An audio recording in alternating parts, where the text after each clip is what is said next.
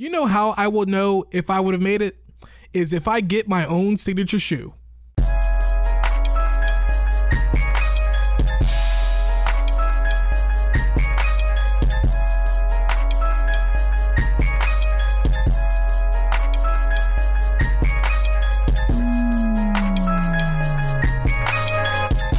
This is Bringing the Pain. In case you're not aware, my name is Cyrus Wayne, and I'm coming to you right here, as usual, from Radio Fairfax. You can find me on Twitter and on Instagram at CY_THA. Great. Man, football is back, baby. This is great. You know, the one thing about fall, about autumn, like we just had the Labor Day weekend, which is the unofficial end of summer. Everyone took their last little hurrahs to the beach. All the kids probably have started school at this point. But the one thing that the fall does bring and what Labor Day signals is the start of football season. College football just started this past weekend. Well, technically it started 2 weekends ago when they had those teams that nobody really cared about playing. But I'm not going to count that because, again, nobody really cared about those teams unless you went to any one of those schools that, once again, nobody really cares about. So the college football weekend really started this past weekend, and there is a lot of stuff to unpack, and that's where we're going to start it. Don't worry, later on we got some NFL stuff. See, what I wanted to do was I wanted to do a season preview today, bring in Brandon and T Stokes. I'm having a little bit of technical difficulty to get that put together, but trust and believe that's going to happen sometime in the next couple of weeks once I get a few things figured out. But in the meantime, you're stuck with me. But come on, don't make that face. That's not a bad thing. That's actually a great thing because I'm going to be with you this entire hour, and it's going to be great. I have a fantastic show lined up for you. But first, let's unpack this college football weekend, just some of the big stories. So this is the matchup that everyone anticipated. Coming up, Alabama FSU, the Crimson Tide versus the Seminoles. Number 1 versus number 3. It kind of lived up to the hype. Yes, like the final score ended up being, what was it? 24-7, but that game was closer than perhaps the final score would have told you. So I must say, Alabama continues to impress me. That's really the only thing we know about this college football season right now is that Alabama is going to be good, as they have been for the past almost 10 years since Nick Saban took over that program. They are going to be really good, and not because of what's on their offense. Their offense, they still have a few things to figure out. They still have a few things to figure out, but that defense looked like a monster. Deondre Francois just had no answer for what they were doing out there. It's too much speed, too much power. Goodness, that was impressive. I am a fan of defensive football, which is one of the, as much as I love college football, one of the things that irks me is the high scoring nature of college football, because as much as we like to say that the rules in the NFL allow for more open offense, you combine that with not as much talent on the defensive side of the football, you really have an issue with, for me anyway, an issue with high scoring in college football. But all that aside, watching Alabama play defense to me is just watching poetry in motion. It is absolutely beautiful. Oh my goodness. As I said, Deondre Francois looked lost. End up throwing a couple bad interceptions. I mean, just bad ones. He was just being run all over the place. He just looked lost. And I feel bad for this kid, because not only did he just look lost, but he also lost his entire season. He went out with a torn patellar, that tendon in your knee, one of the ones that you really, really don't want to do anything with. Yeah, so he's out for the season. And you felt bad for him. But it's one of those weird things. Last year, if you remember correctly, he took a beating last year as well. He was always like nicked and bruised up, but of course, like the true warrior that you want your quarterback to be, he was there behind a very not talented offensive line. I mean, come on, NC State should have beaten those kids last year. But I digress. So we tend to do a lot of this second guessing. There's a lot of second guessing, especially when you have these high profile games early on in the season, which is a byproduct of this playoff system that nobody wanted for a long time because, well, the NCAA is just full of greedy, money-hungry SOBs. And anytime there's anything that may upset the delicate ecosystem of them counting their money, they want to reject and come up with these ridiculous reasons. But one of the byproducts of having a playoff system is, hey, these top teams, like these Power 5 teams, they can afford to take an early loss. In the BCS, which rewarded undefeated seasons, the moment you took a loss, you were in trouble. But with the playoff system, when you have a human component, what you could do is, hey, we can schedule a tough opponent. As long as we play them tough, we can lose and still be in a good chance to make the playoffs at the end of the season. It is perfect. So what has it done? It's given us matchups like this. And of course, you have some second guesses out there, armchair quarterbacks, couch coaches, who say, well, they shouldn't have played them, or if they're getting beat like that in the fourth quarter, they should have took Deondre Francois out of the game. Now they lost for the season.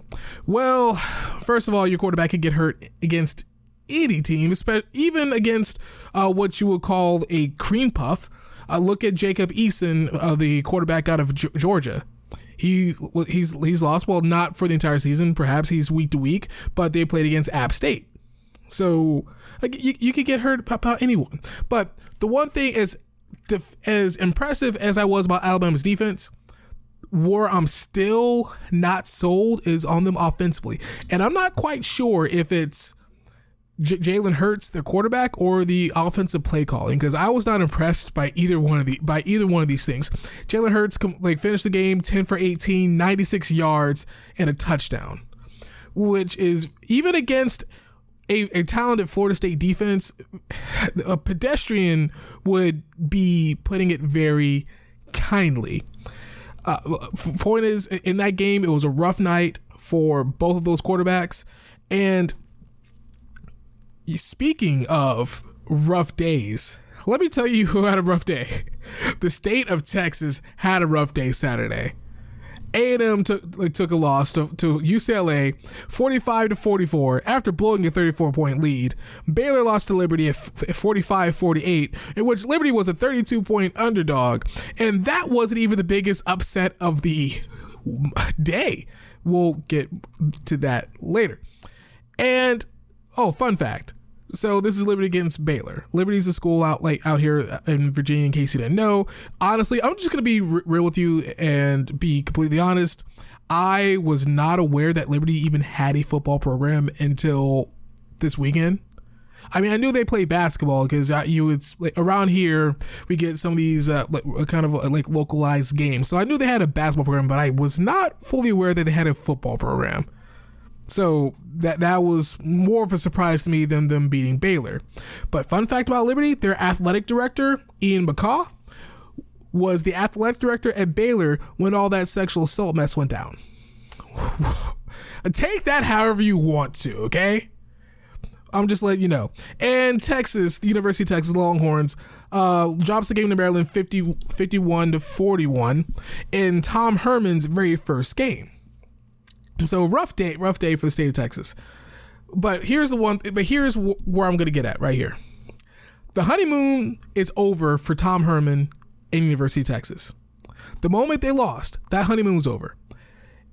This should have to go without saying that Texas is very passionate about their football program, and they will love you, and they will love you deeply until you start losing. Even if they think you're going to win, just like they did with Tom Herman, they will love you. But what you saw Saturday was not that of a winning team, which is exactly what I was saying when they fired Charlie Strong last year. Understand, when you fire a football coach, whether it's at the collegiate level, high school level, or the NFL level, when you're firing the coach, you are saying, look here, the talent we have is good. It's just the dude running it that's the problem. We saw Saturday that there is definitely some talent discrepancies, especially on defense, where Texas has suffered the past several years. That's been an issue then, and it still continues to be an issue now. And again, as long as you're winning in Texas, you're going to be good. But the moment that turns around, look how they ran off Mac Brown. Just look how they ran him off. But if you're Tom Herman, that was one of the best things that could happen to you. Losing your very first game is a good thing for you, because what you're able to do is you're now able to temper expectations. With that passion, with the fire that the Texas fan base has, they can have some very unrealistic expectations. So the fact that you lose your first game, probably not what you wanted to do, but you can say, hold up, pump the brakes here. We have his exact words were, he's running a marathon, not a sprint, which is code for we are in rebuilding mode. But no one wants to say the R word, even in collegiate athletics, especially at Texas. So he said this is a, quote, marathon, which again is saying that this is going to take a while to put together, to build them back up together. So he's getting started, so he has that going for him. Who doesn't have that going for him, however, is Ken Sumlin, who is the head coach of the Texas A&M Aggies, who blew a 34-point lead against UCLA. Now, they probably should have won that game because that last touchdown probably should not have counted. He was definitely bobbing the ball on the way down, but regardless, he's been on the hot seat for a number of years now. Even no matter where you coach in Texas, you're always going to be under the microscope. That's just the way it works, especially when you're coaching for that amount of money. You are going to be watched like a hawk. And that's what happened. Now, granted, Ken Sumlin didn't do himself any favors, because the way part of the reason they lost the game was his coaching, but Texas A&M has some deeper issues than just his coaching. And you can make a strong argument that perhaps toward the end of the season, you may want to make a move in the at the head coaching position. And this is not just a wins and losses thing. For those of you who may not keep track of A&M, they've been having some issues retaining players. The amount of players that transfer in and out of that program is staggering, especially for a program that really isn't bad. Texas A&M is a pretty decent program, but the number of people that just kind of float in and out, and it's just not a good look. And then you throw in that he has a hard time winning big games. So there's a lot of vocal outrage, or whatever you want to call it, thrown in his direction. One of which is by a guy named Tony Busby, who is a Houston area attorney and is also a member of the Texas A&M Board of Regents, who said in a Facebook post on Sunday night, he said, hey, at the next meeting, whenever this comes up, that I'm going to vote for Sumlin to be fired. And that quote, Kevin Sumlin needs to go. And GO is in all caps, by the way. Not a good way to get your message out. That's probably something that's handled better, in a meeting with, the actual regions versus putting on Facebook. He even noted that he's going to catch some stuff by putting it out there, but at that point he didn't care.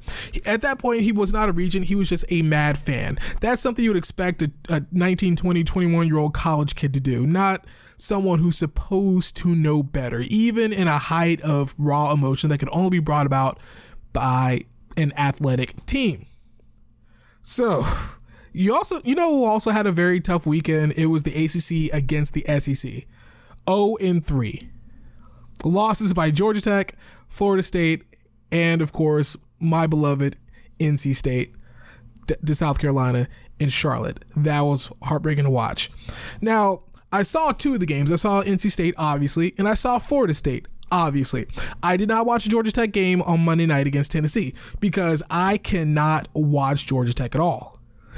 Besides the fact that I really hate them, it's that triple option offense that they run. It is, to me, very painful to watch. It's like someone applied Technicolor to one of those old game fills back in the early 1900s. It is painful. It's spottily effective. It's surprisingly kind of effective. Paul, the head coach, and the program have had mixed success and failures running that scheme.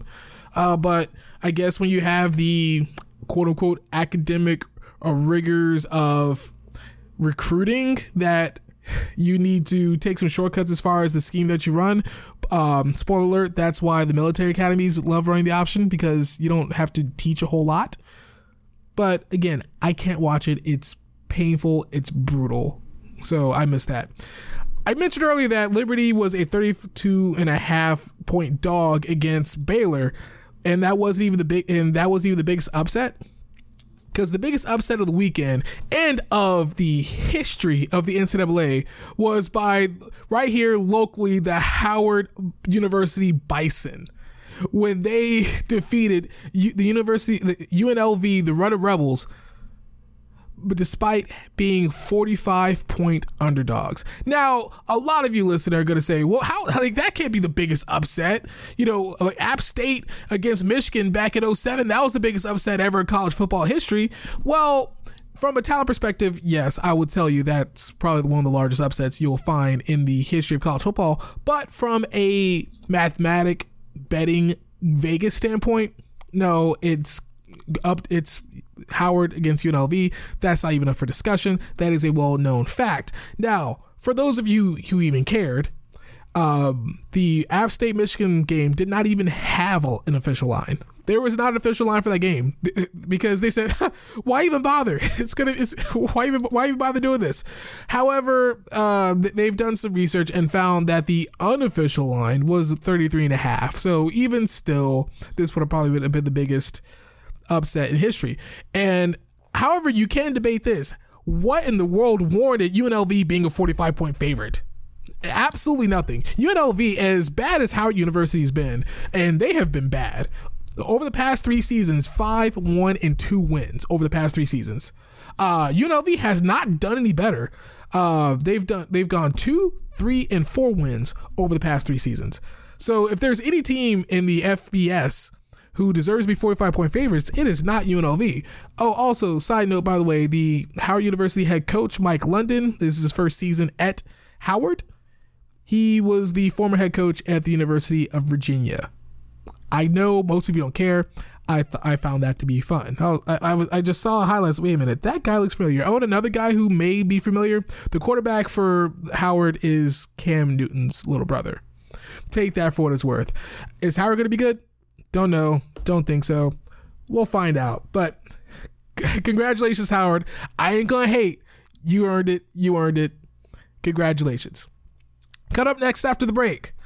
The Houston Rockets are kind of sort of officially sold. Why I just don't see how they're worth that much. But that's the market. Market never lies. Bring the pain. Cyrus Wayne back after this. Welcome back to Bring the Pain. This is Cyrus Wayne coming to you from Radio Fairfax. So, the Houston Rockets have sold. Yes, Leslie Alexander sold his franchise, the Houston Rockets, to the Houston businessman, entrepreneur, restaurateur, Tillman Fertitta. If the name sounds familiar, you may have seen him on TV. He does some TV stuff. $1 billion buyer. His company owns one of my favorite restaurants ever, Papa Do's. So if that name sounds familiar, also he's the third cousin of the Fertitta brothers who founded UFC. If that's where your background is, and you go, Fertitta, wherever heard that before? Again, like distant cousin of that guy. Anywho, so the team was sold to him for $2.2 billion. Fun fact, this guy is very active in trying to buy teams in Houston. He was part of the ownership group for the expansion Houston Texans, and he also tried to buy the Houston Rockets back in 1993 when he offered $81 million back in 1993 for him. By the way, the Rockets sold to Leslie Alexander in 1993 for $85 million, which, if you adjust for inflation, would be $128.3 million. So the fact that he's now buying it for $2.2 billion right now, It just goes, wow, he should have gotten in earlier or probably upped his offer because, yeah, that's a ton of money. By the way, he's worth a lot. He's worth around $2.8 million or somewhere in that. No, he's actually worth somewhere around $3 million. Point is, his offer for $2.2 billion represents somewhere in the neighborhood of 71% of his net worth right now, which the Houston Rockets are worth, according to Forbes magazine back in February of this year. You know, they do the how much is each sports franchise worth thing that they do using inexact science because you can't really get this information. But so using their best estimates, the Houston Rockets were worth $1.65 billion. But $2.2 billion, the sell here will be a record for the NBA, which the previous record was $2 billion even. And you guys remember when Steve Ballmer had bought the Clippers from that guy. Yeah, you know who I'm talking about. I'm not even gonna bring up his name. So when he bought the Clippers back in 2014, that was 3 years ago. That was August of 2014. That was 3 years ago. And that at that time, I didn't have a voice then, but I told everyone who would listen, which was probably about 2 or 3 people, that A, Ballmer overpaid for it, and B, that is going to mess around and set the market for these teams in the NBA. And turns out I was right on that front, because if you're looking for another comparable, these things are hard to come by because, there's only 30 teams. So, but they're easy to find. But if you're looking for a comparable, the Milwaukee Bucks in April of 2014. So this is just a few months prior to Steve Ballmer putting up $2 billion for it. The Bucks has sold for $550 million. So over the course of a few months, all of a sudden these teams just completely balloon in value. Now, before you say, hey, one's in LA, one's in Milwaukee, understand a lot of these franchises get their value from these TV contracts that the players and owners fight about constantly. So you mean to tell me that all of a sudden this is the new normal? We talk about player contracts and how I said, hey, James Harden getting his absolutely ridiculous deal, that's the new normal. How Otto Porter getting his quote unquote max, that's the new normal. This is the new normal. Teams selling in the multiple of billions of dollars. And I'm sitting here, I'm telling you, I don't know how sustainable this is. This possibly could be. I mean, what the NBA has done is extend these contracts to where they are very profitable, even where you can run a team in a lackluster market and still be able to churn out a profit. I mean, look at Milwaukee, kind of, sort of. But again, they didn't sell for $2.2 billion or just $2 billion, period. But regardless, now, as I said, you can find these valuations of these teams online. They're very easy, but I still have a very hard time even remotely considering that these teams are going to be worth this much down the road, especially when these contracts with these television partners look different. It actually could balloon up more if the NBA continues their path in embracing new technology, as far as getting their streaming options up and really figuring out ways to deliver their content in a way that is consumable to the viewer. Speaking of questionable ownership, as we're going through this, y'all hear about your boy Derek Jeter. So he's part of the new ownership group with the Marlins, and it was revealed that he has a grand plan to cut payroll in order to cut expenses, because that's why you cut payroll. Which, if you're a Miami Marlins fan, that doesn't sound good, because that's exactly what Jeff Loria does. Is he comes in and just completely cuts payroll, gets rid of all the good players, and you're just left with nothing. And Jeter is coming in doing the exact same thing. Now, the only reason why Jeter gets a pass is because he's Derek Jeter. He's the captain. He's all this other stuff. Really, as talented as he is, I still think he's a little overrated. We only feel this way about him because he played for the Yankees. We talked about this last week with Aaron Judge. But regardless, But it would make sense on why he would try to cut payroll, because the reports are the Miami Marlins are reported to be on pace to lose around $50 million this year. And of course, whenever your business is losing money, the first thing that everyone goes to is slashing payroll. But if you're Miami, as I just mentioned earlier, that's news that you do not want to hear. Especially, who does Derek Jeter thinks he is slashing payroll? You realize in this deal, in this ownership group, he's the little fish? That he put up what I believe the number was $25 million, and he's paying himself about $5 million a year, so he's going to recoup that money regardless. And all of a sudden, like, the little fish is making the big decisions. Come on now. I understand from a financial standpoint, you do want to cut payroll, you want to reduce your expenses. I understand that, but bruh, like in that market, knowing what they've been through, it's going to be a tough sell to your fan base. It's going to be a very tough sell. So if you can get that done, good job, congratulations, get it done. But if you can't at this point, bruh, just leave it alone. Just leave it alone. Coming up next after this break, the NFL season starts this week. What were some very interesting storylines that I found this past week leading into it?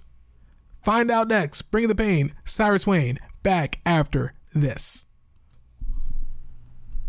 Welcome back to Bringing the Pain. This is Cyrus Wayne coming to you from Radio Fairfax. The number to the studio is 703-560-8255. Once again, that is 703-560-8255. But I keep trying to tell y'all, you try to keep calling that number, I will not be there to answer. The best way to reach me is on Twitter and on Instagram at CY_THA. Great. If you're catching me on Radio Fairfax, or on the TuneIn Radio app, TuneIn Radio desktop, or the Radio Fairfax station, RadioFairfaxFCAC.org at 1 o'clock on Thursdays. But if you missed part of the show, you can also catch me on SoundCloud, episodes uploaded every Thursday, as well as now on iTunes. Be on the lookout for any further platforms going forward. Now, I promised an NFL season preview. We're not going to quite get that. Again, technical difficulties, but what I am going to do is going to talk about a couple of the big NFL stories that have interested me this past week. Oh, but spoiler alert, I am going to do a little bit of an NFL preview in this regard. The only thing we really know about this season is that the Patriots are going to be good. That's it. How good? We don't know. And the Jets can be bad. Those are the only two things we know. Everything else is kind of meh. Oh, by the way, some of you may notice I am a diehard Cowboys fan. If you've been paying attention to the show, or if you know me personally, I have not at all weighed in on the Zeke Elliott situation, because as of right now, I'm recording this on a Tuesday before Thursday, before this gets aired Thursday. Right now, we're still waiting with bated breath on what's going to happen with them. I'm going to hold all my comments on that situation until this is, well, it's not going to be resolved in the next couple of days. But once there's at least a ruling comes out and then we figure out what's going to happen, then I will give you my full thoughts on that situation. I want to wait. I'm going to wait and see how this ends up, because depending on how this ends up, this can go who knows how many ways. The only thing that I know for a fact is that when this is all over, there's going to be a lot of people who are going to look very bad. It may be Zeke. It may be the NFL. It may be Roger Goodell. Maybe his accuser, maybe the arbitrator, maybe the NFL Players Association. I don't know who is going to look terrible after this, but trust and believe someone is going to look very, very, very bad. But we're going to start here. The saga that is Brock Osweiler has found a temporary conclusion, at least for now. It's been reported, and this has been confirmed, that Brock Osweiler, pending a physical at the time of this recording, has signed with the Denver Broncos. Yes, the same Broncos who let him walk at a move that at the time was seen as a great idea, forgetting that John Elway didn't quite exactly say, hey, just go ahead and walk. He was ready to offer him quite some money. Now they have him back for a lot cheaper.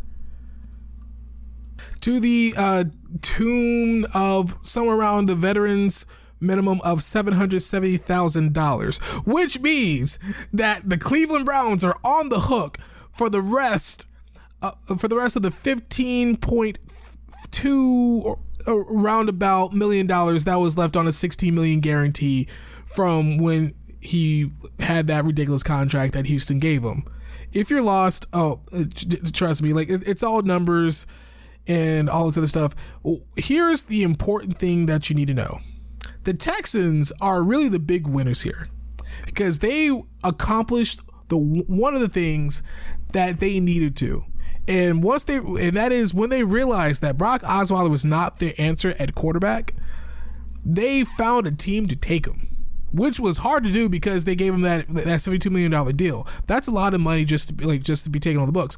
But they gave it to the one team that could handle him, that contract rather, and that was Cleveland Browns. And all it cost Houston was a second round draft pick. And I say all it cost was a second round draft pick. Yes, that is quite a bit, but again, $60 million for a guy that you know is not going to be good. It was really the price of doing business. So good move for Houston. They completely did what they needed to do there. Now, Cleveland, in getting Brock Osweiler and that second round pick, they gave up a 6th round pick back in this year's draft to do so. Now, a 4th round pick in 2007. My bad. And Houston also saved $10 million of cap space. Go figure. So, as I said, Houston the big winner. Cleveland said, oh man, this guy's terrible. Why did we sign him? But they have $100 million in cap space that there's no way they're going to get to. So they said, oh yeah, we can eat this money. Just call it dead and just and be done, which they did, because they may have found their quarterback of the future in Deshaun Kaiser, which again, no one. Okay, then yeah, we know the Cleveland Browns are bad, but do we really know if they're good, or if they're going to be good? No, they're not. They're still gonna be bad. They're still going to be bad, but they have $60 million of cap space, so I think they'll be fine. So for the Cleveland Browns, the move to dismiss Brock Osweiler, it makes sense both financially as well as football, because you don't want all that money tied up in a guy that you know is not going to be your answer quarterback. If we all remember, it was a rumor around the time he was traded that they were looking to flip him. It just didn't quite happen because guess what? They found the Cleveland Browns found out the one thing that Houston Texans already knew, is that no one was really going to take on that contract. So in this case, everybody walks out a winner. The Broncos get the guy that they knew wasn't the guy, but they get him back at a very deep discount.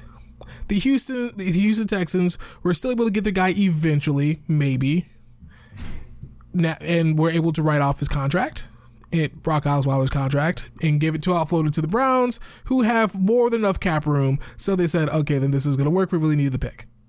So yay, happiness, hugs all around. Now, what makes Denver a very funny landing place for Brock Osweiler is, I'm not sure if you guys remember this, but last offseason, it was a thing. There were talks for the Denver Broncos to trade for, yes, you guessed it, Colin Kaepernick, who is, you also guessed it, still effing available. So, yeah, I'm just gonna let that sit there.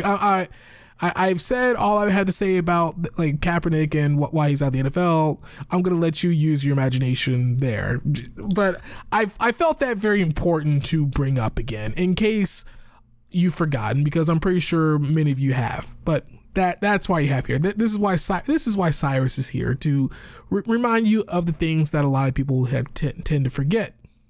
So it was expected that Brock Osweiler was going to be cut by the Browns. That didn't catch anybody by surprise. I was going through the list of cuts this past week, and one name that it didn't surprise me that it was cut, but it still kind of shows you kind of the fleeting glory that is being in the NFL. is one Chris Johnson. Yeah, you remember that guy back in 2009, rushed for 2,000 yards. 2009 was considered at one point one of the top running backs in the league. A few years removed, had completely fallen off the earth. Played for the Jets for a little while, only racked up 663 yards back in 2014, 814 a couple years ago in 2015, and only managed to play in 4 games last season. Chris Johnson is 31 years old, which in the NFL, at the running back position, that is ancient. You've put your body through so much at that point that your productivity is going to drop off, and everybody knows it. So when you hear guys talk about that like cliff at 30 when you're running back, that is a thing, which is why when a player, especially a running back, like wants to hold out for more money, especially like when he's still young, when he still has legs, when he still has his body, I say you go for it, young man. You go for it, because you never know when you hit that physical wall, which is why I supported Le'Veon Bell wholeheartedly when he did. And what did he do to repay my support? He caved. He freaking caved. So he ended his holdout by signing the franchise tag that the Steelers were going to give him anyway. And I felt so disappointed. It was like he when he signed that tender, it felt like I got slapped in the face, because I was pulling for him. I said, you stick it to the man. You let him know, hey, you want me to play, you need to pay. And not only do you need to pay, you need to pay big. You need to pay a large sum of money, because I know I'm worth it. He even said himself when this whole thing was going on, quote, the running back market definitely took a hit, and I can't be the guy who continues to let it take a hit. We do everything. We block, we run, we catch the ball. Our value isn't where it needs to be. I'm taking it upon myself to open up some eyes and show the position is more valuable. And I go, you go, Le'Veon. That's how you do it. That is how you say, hey, look here, we're tired of being your little doormats, and we want to make sure we're compensated fairly for everything we do. And then he had to go around and pull this mess on me. And you know what? And you know, after all that, you know what he said was, hey, he said this wasn't really about the money, or not just about the money anyway. He said to ESPN's Jeremy Fowler, quote, I wanted to make sure I was prepared and fresh for the season. I don't want to go out there and jeopardize myself getting hurt in camp. Obviously, I understand that I am on a 1-year deal, so I have to go out there and prepare and play football. My rookie year, I got hurt in camp, so I didn't even want to deal with it. I wanted to get ready for game 1, the games that count, and go out there and try to win the Super Bowl. So basically, the only reason he held out was so he could get a short vacay. I mean, what? It just shot me through the heart. I'm all for player empowerment. I'm all for the players getting theirs. And then, you see, this is what happens. I put myself on a limb out there way too far, and look what happens. I get the knife just dug deep in my back. This, goodness, it pains me. So he got what he wanted. He got a little bit of money, and he got a nice little vacation as well. So now he goes to week 1 without taking a single hit, and I missed passing, and I passed up on drafting him in my fantasy leagues. So, one last bit before we go to break. Sua Cravens. Most of you probably have no idea who he is. He plays for the local Washington team here. I refuse to say that like what their mascot name is for multiple reasons. No, it's not for the PC thing. I just hate the team. I'm just let you know. So it was real that he had contemplated retirement. Sua Cravens, retirement. Get this guy is 22 years old. He was just drafted last year, like had a very tumultuous rookie season, trying to convert to linebacker. And of course his coaches and executives were trying to talk him out of the decision. Now, like a lot of people kind of take weird sides because there's a lot of incomplete information that's going out. And one of the huge factors like when you really dig deep into the situation, and again, the only reason I know this is because I'm right here in this area, is that last season, his rookie season, he had a very severe concussion, like a concussion so severe that it damaged his vision. That's how bad his concussion was. And that's one of the reasons why he was contemplating retirement. And so when you throw in that bit of context, and then you also throw in, you have coaches and executives trying to talk him out of it, it may seem kind of heartless, but because he's looking out for his health, and there's talk of some other more personal issues going on there as well. But again, that seems heartless. But understand, when you are a team and you invest a second round draft pick in a guy, that is, we talked about like a second round draft pick just a minute ago. It's a big investment. So while you want to make sure that the player, at the end of the day, they are a human being, you want to make sure they're okay. At the same token, you do want to protect your investment. You do want to say, hey, if you're going to do this, we really want to make sure, not only for your sake, but for ours. Let's be quite honest, for our sake as well. We want to make sure that you are doing the absolute right thing for you, your family, and us, even though they're not going to say and us, but we all know, like, this is it's a business. It's a self-serving business. Everyone here is self-served. That's the way it works. So yeah, they're going to do what they can to make sure that their backsides are protected as well. So this concussion thing is real. Okay, it's not a war on football. Like, these are real human beings who are going through this, and they're trying to tell you, there's some stuff going on, and we really need to look at it. But the NFL, Roger Goodell, they're going to fight this so hard, and fans who don't know any better are going to fight this hard as well. I am well aware of what's going on, and what I'm watching is not going to stop me from doing it.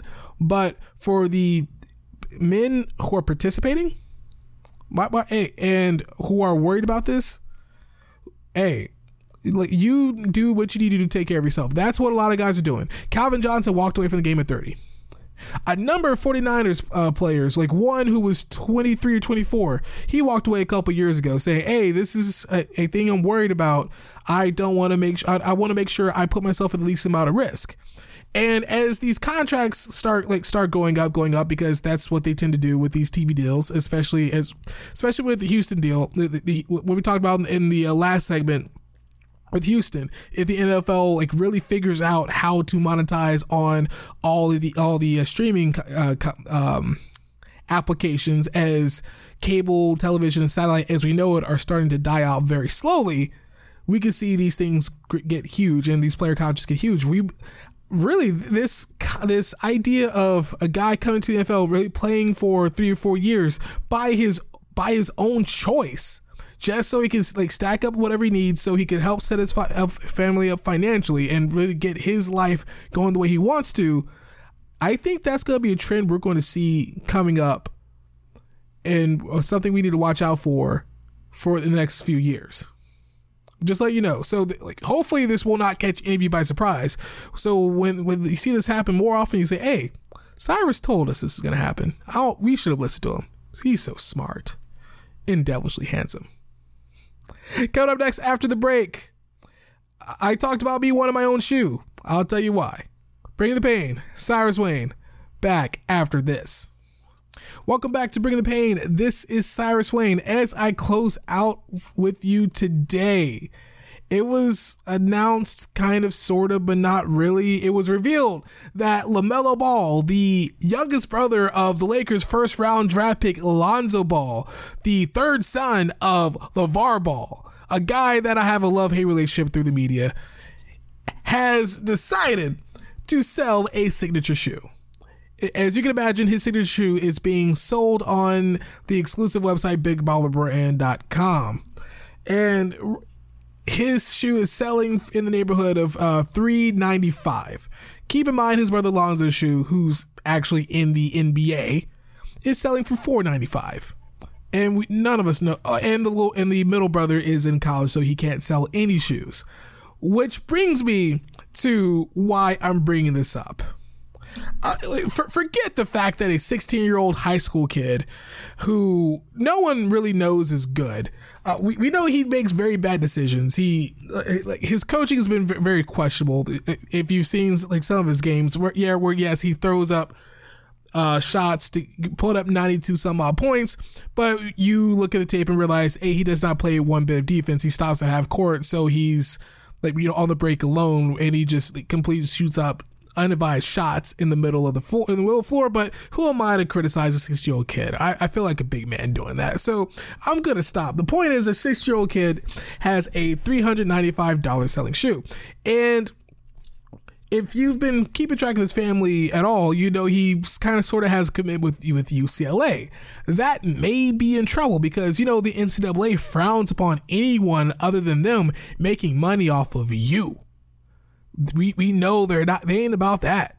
So, of course, when you talk about a young kid and his father try to make a couple of dollars off the kid, just like these schools and the NCAA does, the question's going to come up. So LeVar Ball says, whatever. And this is his response at his son's at LaMelo's 16th birthday party at an event space in Chino Airport. He goes, he's going to have a shoe.